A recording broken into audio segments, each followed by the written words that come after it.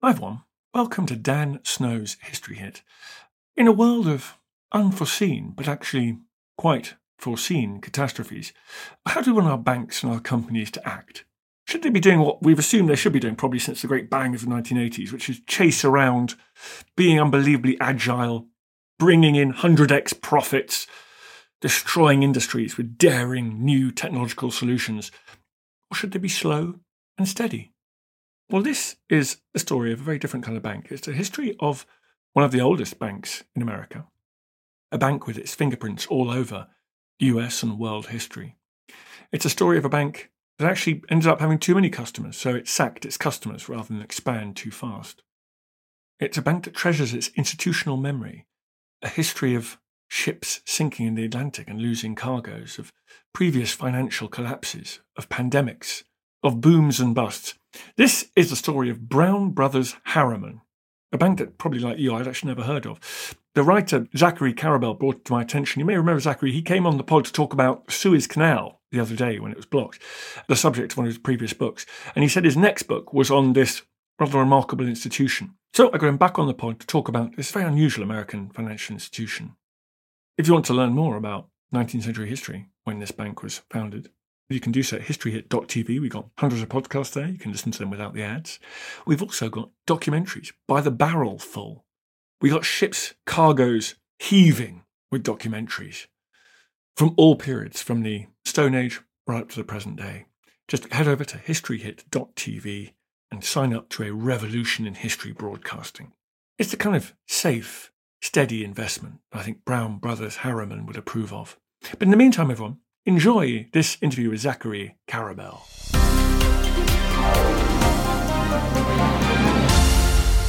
Hey, buddy, thanks for coming back on the podcast.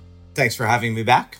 You've done one of these very cool things, which is you found a kind of institution or a thing that basically enables you to tell the whole story of Western capitalism through one brilliant organization.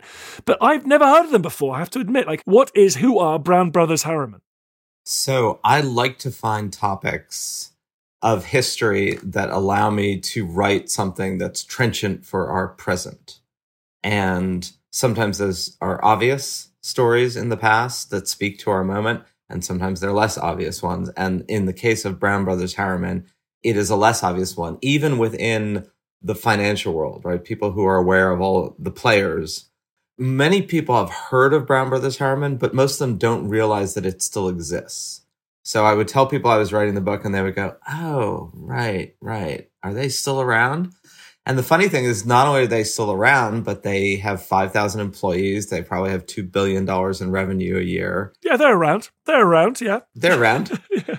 As are a bunch of their sort of splinter firms like Brown Shipley, which was an old Liverpool-based bank that became incredibly important to the evolution of British banking and central banking. So they are not a firm that has ever drawn attention because they are a firm that has never wanted to draw attention. Even its partners today will say a good day is when they wake up and they're not in the news. So they were greeting the publication of this book with some degree of trepidation. I'll bet they were. So when does the story begin? It begins in 1800 when an Irish linen merchant named Alexander Brown leaves the Troubles in Northern Ireland around Belfast. He's a linen merchant then, and he moves to Baltimore to be a linen merchant in the United States, importing Irish linens into the United States. And then that quickly morphs into an entire merchant trading empire. And before we get too into it, just so people know, the reason this story is interesting is not because longevity, right? There are a few things that actually have survived as businesses for 200 plus years. But that in and of itself would not make it an interesting story, right? An old person is an old person. An old firm is an old firm. What's interesting about them is how central they became to the creation of American capitalism and then the creation of American power in the 20th century. So they are kind of woven into the fabric, not just of capitalism, but the rise of the United States as a global power, for better and for worse. So this merchant goes across. Let's deal with the first bit. What does it tell us about early independent US capitalism? What is the important thing to learn for us about the early chapter of this organization? So the early thing to learn, which I think I demonstrate, but I suppose is arguable, is that more than anywhere in the world in the 19th century, if you had an idea and a plan and a dream, you could find money in America to make it. That didn't mean you'd succeed. So fortunes were, as the cliche goes, easily won and easily lost. But this thing called money, right? Essentially in the United States, and what I mean by that is actually paper money, not gold, not silver, not land, not people, all of which were the historical stores of wealth, right? If you were a wealthy aristocrat in Europe or in England, most of your wealth was bound up either in land, livestock, or people. And getting it liquid was always a profound challenge. In the United States, there was plentiful land. So there wasn't a supply-demand issue for land, so land was cheap. There were not enough people, so I guess you could say labor was expensive, but that's a whole other issue of the slave system in the South. Nonetheless, money was easy to get.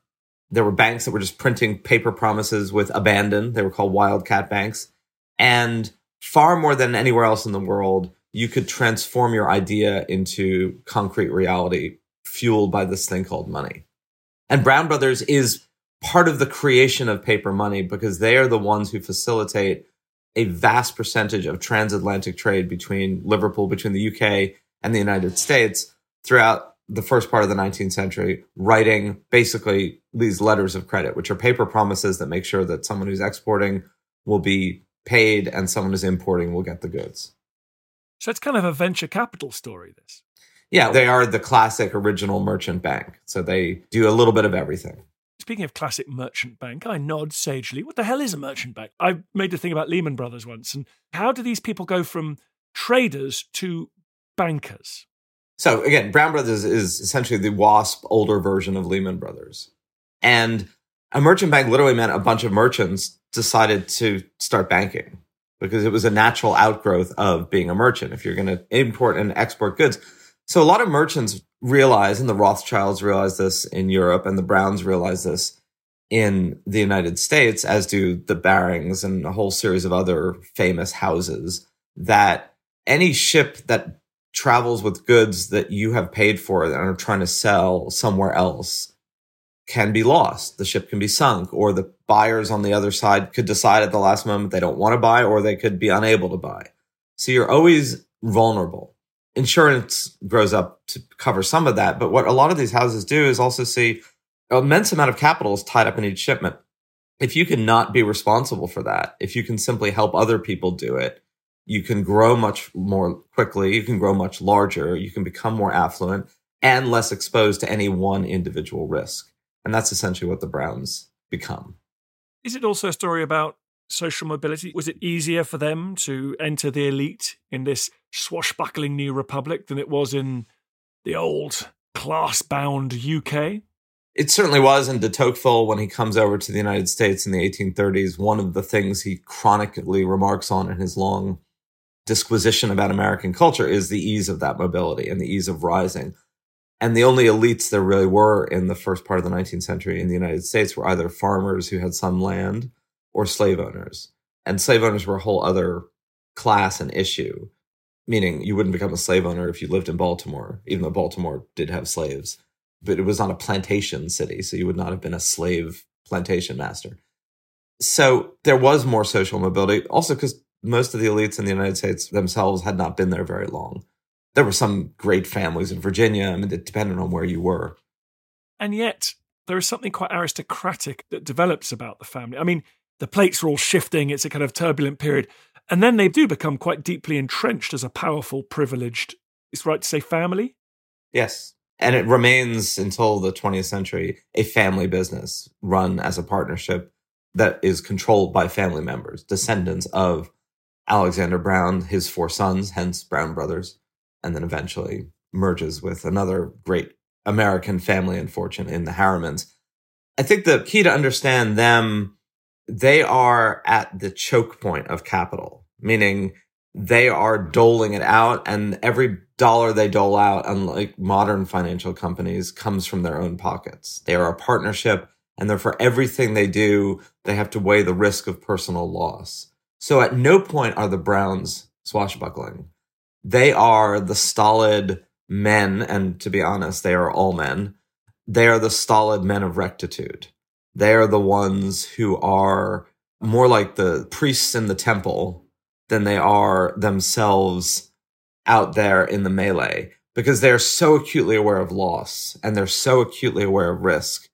But in the process, they facilitate massive change in the United States. They fund the first railroad, literally the first railroad in North America that uses a steam engine. They copy a little bit from Stephenson's railway from Manchester to Liverpool, but they are the only ones in the United States that think about, we're going to underwrite a steam engine that carries cars, that carries both passengers and freight. And it's called the Baltimore and Ohio. It begins in 1828, makes them absolutely no money. So that fuses the other part of the family's kind of ethos, which is take measured risks and honor the public good, because unless the community in which you're embedded thrives, you're not going to thrive. They underwrite the first major American steamship line from Baltimore to Liverpool, called the Collins Line, which competes with Cunard's ships. And Cunard ships are taken out of commission briefly during the Crimean War. So they have the routes to themselves and probably would have ended up owning those routes, meaning Cunard would have been an afterthought as a transatlantic. There would have been no Titanic. But one of their ships goes down really tragically in 1854. And that had cost them a lot of money, several $1 million of their own money, which was a lot of money in those days. And not only it was a speculative venture, right? None of those ship crossings in the 1850s made Cunard or Collins any money. They were all underwritten by the government. In the case of the UK, the Post, and in the case of the United States, the Congress. But that teaches them don't speculate. I mean, they kind of knew it anyway, but the sons had to relearn the lessons of the father.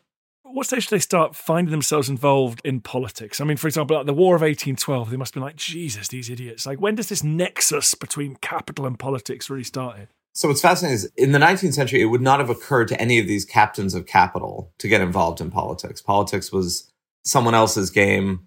And people like J.P. Morgan, one of the titans of American capitalism in the late 19th century, much preferred to either buy his politicians or pay them off in other ways than to himself be one. He felt he could have much more influence being J.P. Morgan than he would have being like Senator Morgan. And it's not until the 20th century in the United States that this fusion between business and politics in the form of people who had made money either in industry or in finance start to become central to shaping policy in Washington. And that really blossoms during the New Deal, but it is hypercharged by World War II. And there again, Brown Brothers, so there's a line in the book, Brown Brothers made the money that made America. And then they made the international system. So they kind of transposed their formula for success that had been a private family partnership formula for success onto the world stage when the United States emerges from World War II as the most powerful nation by default, and then crafts the rules of this post-war order that are with us today. And there were three main partners of Brown Brothers: Prescott Bush, who is indeed the father of George H.W. Bush and the grandfather of George W. Bush. And that's where the Bush family money comes from. It comes from Brown Brothers. Averell Harriman, who had been the scion of a railroad family, a railroad baron named E.H. Harriman, and Robert Lovett, who most people don't remember now, but was Assistant Secretary of War, Undersecretary of State, and then Secretary of War during the Korean War, and is kind of present at the creation of every major Cold War institution. He helps create the modern American Air Force, writes the rules of what becomes the World Trade Organization, creates the modern Defense Department, helps create the modern CIA. So these are all these characters who go from their mahogany desks at Brown Brothers to the central quarters of power in Washington. And what do they take with them? What have they learned working at those mahogany desks? So there's a prep school that started in the late 19th century called Groton, which was modeled on Matthew Arnold and modeled on the English public schools of the time. And the motto of the school is to reign is to serve. And this idea of service is embedded in this group of elites, right? And they go to Yale and they're all part of Skull and Bones, which is one of the Yale secret societies that has been a source of endless conspiracy theories about the cabal controlling the levers, not just of finance, but of government. And Brown Brothers itself, for a long period of time in the 1960s, was seen as exhibit A of that conspiracy theory, you know, that there's a small group of people who all went to the same schools and all were in these secret societies and kind of got together and wrote the rules. And if you weren't part of that world, I think optically it's understandable why you thought that, right? Because they did all go to these select schools. But they had this, I think, ethos that if they were to thrive personally, their society and their community and their country had to thrive. And it was up to them to serve the greater good and not just their individual good.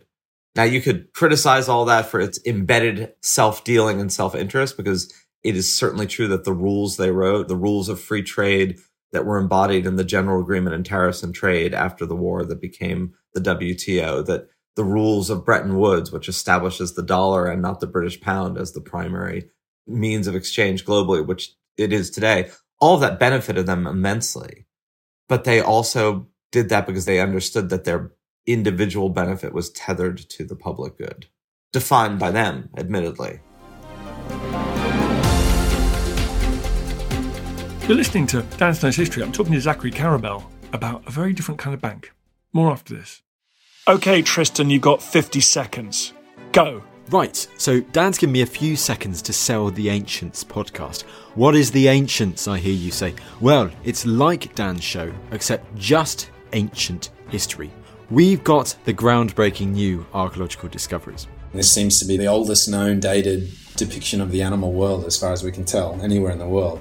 We've got the big names. It's one of those sort of great things, Pompeii. It's kind of forever rising from the dead and from destruction. We've got the big topics. The man destroys 7 legions in a day. No one in history has done that. Subscribe to the Ancients from History Hit, wherever you get your podcast from. Oh, and Russell Crowe, if you're listening, we would love to have you on the Ancients. Spread the word, people. Spread the word.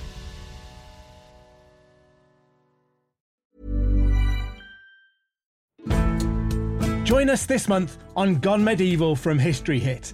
I'm Matt Lewis. And I'm Eleanor Yanaga. This April, dive into our special mini-series. With the help of leading experts, we're tracing the foundations of England by exploring the country's most powerful Anglo-Saxon kingdoms. We'll be looking at Northumbria, Mercia, and Wessex, as well as the rulers and their councils who helped shape a nation. Make sure to get every episode by listening and following Gone Medieval from History Hit, wherever you get your podcasts. One size fits all seems like a good idea for clothes until you try them on. Same goes for healthcare. That's why United Healthcare offers flexible, budget-friendly coverage for medical, vision, dental, and more. Learn more at uh1.com. Looking for the perfect gift to celebrate the moms in your life? Aura frames are beautiful, Wi-Fi connected digital picture frames that allow you to share and display unlimited photos. It's super easy to upload and share photos via the Aura app. And if you're giving an Aura as a gift, you can even personalize the frame with preloaded photos and memories. And also remember, when using messaging apps, they shrink the photos. You cannot print those out. You cannot blow them up. This is high quality imagery going to one of the most important people in your life. The Aura app is super easy to set up. It takes about 2 minutes and you're going to love it. There's free unlimited storage, add unlimited photos and videos, and invite as many people as you want to a frame. Right now, Aura has got a great deal for Mother's Day. Listeners can save on the perfect gift by visiting auraframes.com to get $30 plus free shipping on their best-selling frame. That's AURA frames.com. Use code DANSNOW at checkout to save. Terms and conditions apply.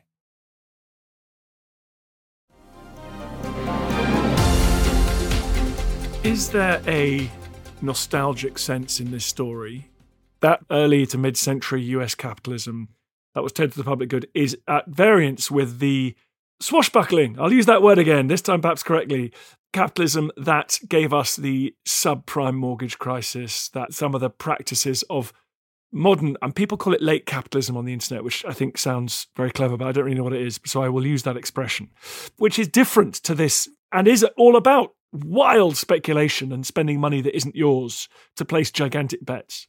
So I suppose someone could read the book and accuse me of a degree of nostalgia, which is unintended. I'm not a big fan of nostalgia. I'm a big fan of personal nostalgia. It's great to think about your own personal history and be wistful. I think doing that as a collective thing is a problem because most of history, as you know better than anyone doing this show, is a messy mix of just about every aspect of the human condition. And in order to be truly nostalgic for some reified moment in time, you really have to avoid looking at a lot of the mess. So just that caveat to be said that I think capitalism, money is like the quicksilver power unleashed in the atom.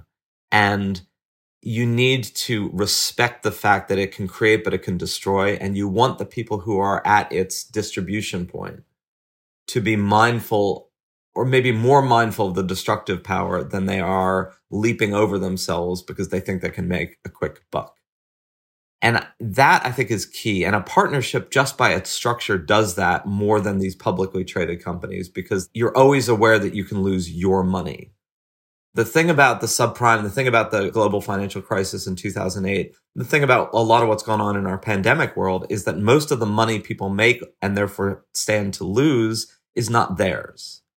And that's a very different equation. If I hand you $1 million and say, go to town, you might not just wager that $1 million, but if someone can give you 10 million and you're not personally liable if it all goes away, you're probably going to take that.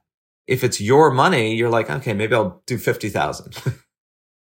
So I think partnership structures, and this is where the Browns are interesting, embed you more intimately in exactly what you're doing, which is you're playing with fire. Now, fire made Western and global civilization, right? But it also burns things down. The same is true of money. A partnership does that, but so does a family. I mean, there's something quite conservative about this capitalism, isn't there? And also exclusive. Small c conservative, yes. Yeah, definitely small c conservative. Modern conservatism with a big C in the US means God knows what, but it ain't small c conservative. It's also the kind of capitalism that's called, the old boys clubs. It has been resistant to change, to new communities, people of colour, whatever it might be. I mean, it is in many ways kind of as conservative as the great aristocratic landed estates of Britain, of the country that its founders left behind, right? You are mindful of who's coming after, you want to leave legacy, but that means it can be harder for other people to break into that system. Yeah, I think what's interesting about Brown Brothers in light of that is it was a family firm until the 1930s, when the last of the family partners ceases to be running it. But they managed to maintain the same culture of the family since then, over 90 years. So where most firms break down that are family firms is when the family members, inevitably after several generations, it's hard to replicate. Kids aren't interested, they're not as skilled, you name it. So the story of Lehman Brothers, which is more familiar to people because it imploded so spectacularly, by the time it does, there are no Lehmans left in that equation.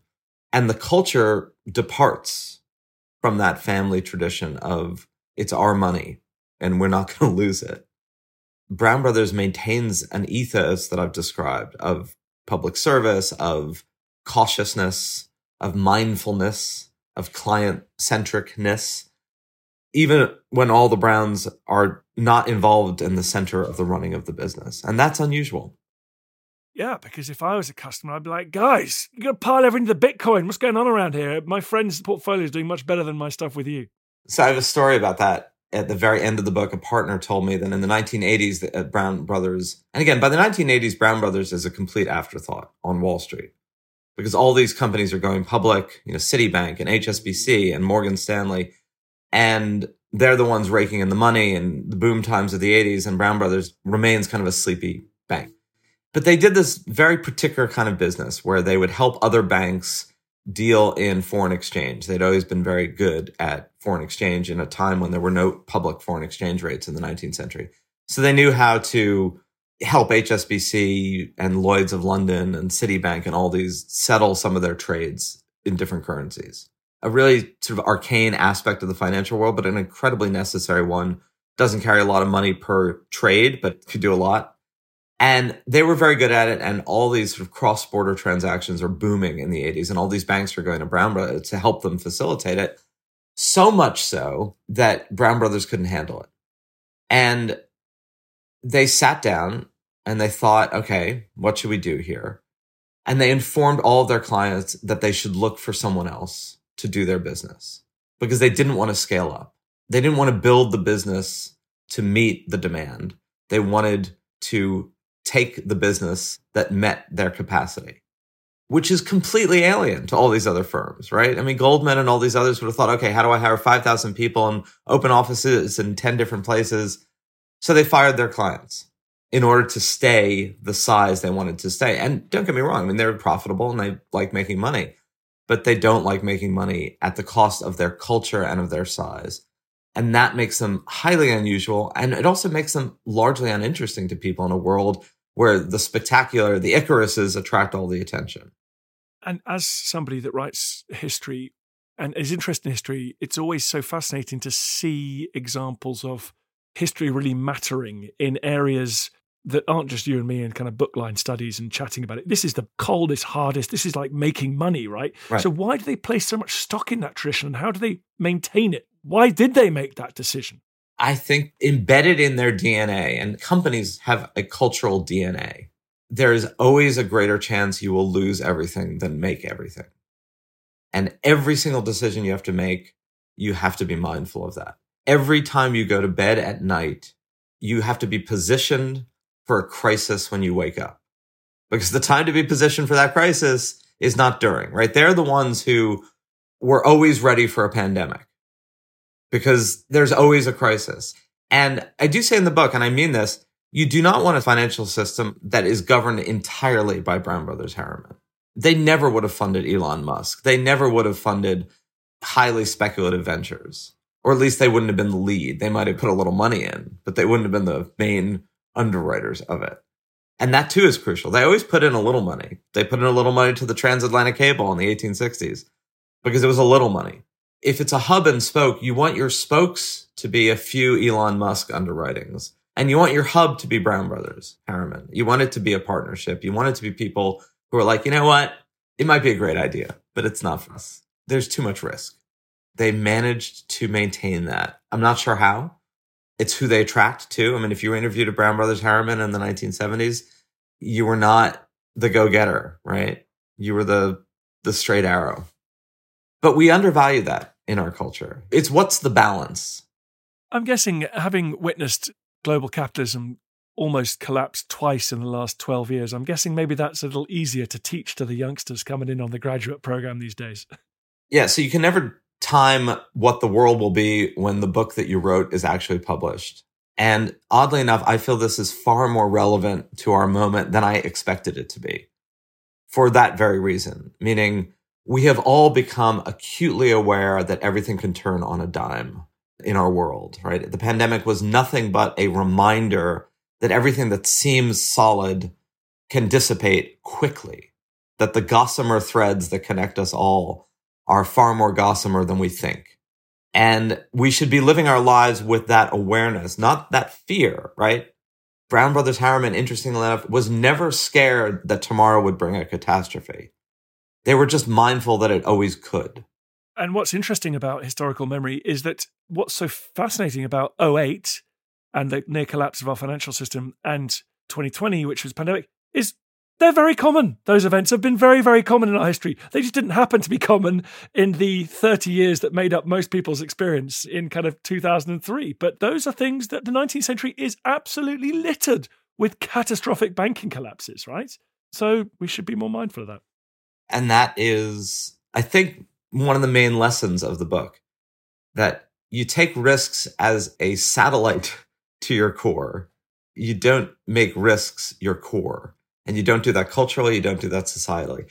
And the other one, which I think is incredibly important in our time where a whole new set of kind of mega wealthy, both individuals and companies, have entered the fray and been hypercharged by the pandemic. The tech lords of today, the Googles and the Facebooks and the Amazons. And the linkage there is the elites of the 20th century in the United States, and I think in many other countries as well, understood that their position in society demanded them to serve society.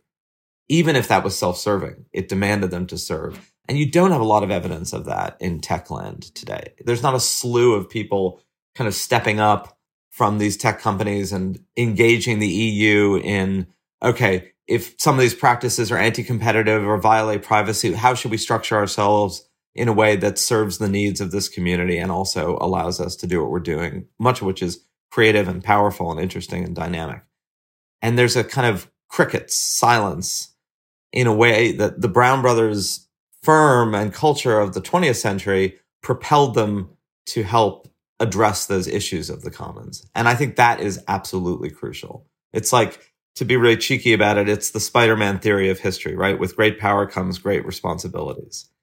And embodying that, embedding that in your ethos, I think is vital for the health of society. Elites need to believe that they have a responsibility, that they're not islands of wealth trying to protect themselves with moats against the marauding forces of populism. They are people embedded in the same culture, in the same world, and they have a responsibility because they have more to give more and to do more. In my dark moments, I sometimes think, like, what if this new spasm of the Industrial Revolution we're in means that elites don't have to make that decision that the Brown brothers made? Henry Ford and these kind of giant, they were obviously really problematic characters, but deep down they kind of knew their wealth depended on the stability and well-being and literacy and all those things and health of big communities. What happens if Zuckerberg and Musk and all those guys and Bezos make different decisions? I find that one of the big questions of our time. Right. And I think, again, this history illuminates some of that and illuminates the necessity of those individuals placed for whatever reason in an unbelievably privileged, powerful, and affluent position. That comes with responsibilities. It just does. And if you're going to be missing in action, that's going to have negative consequences, not just for you, but for the world around you. Well, thank you very much for reminding all those people of their responsibilities. And I hope this book is one of those ones that ends up on all the power lists everyone has to read. I'm sure it will. Thank you very much for coming on. Ryan, what's that book's called?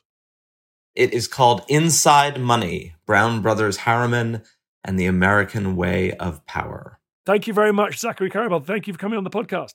Thank you again. I feel the hand of history upon our shoulders.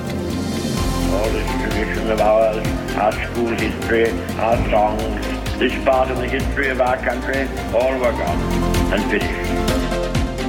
Hi everyone, thanks for reaching the end of this podcast. Most of you are probably asleep, so I'm talking to your snoring forms, but anyone who's awake, it would be great if you could do me a quick favour, head over to wherever you get your podcasts and rate it 5 stars. And then leave a nice glowing review. It makes a huge difference for some reason to how these podcasts do. Madness, I know, but them's the rules. Then we go further up the charts, more people listen to us, and everything will be awesome. So thank you so much. Now sleep well. Thank you for listening to this episode of Dan Snow's History Hit. Please follow this show wherever you get your podcasts. It really helps us, and you'll be doing us a big favour. Don't forget, you can also listen to all of these podcasts ad-free and watch hundreds of TV documentaries when you subscribe at historyhit.com/subscribe. As a special gift, you can also get your first 3 months for just £1 a month when you use code DANSNOW at checkout.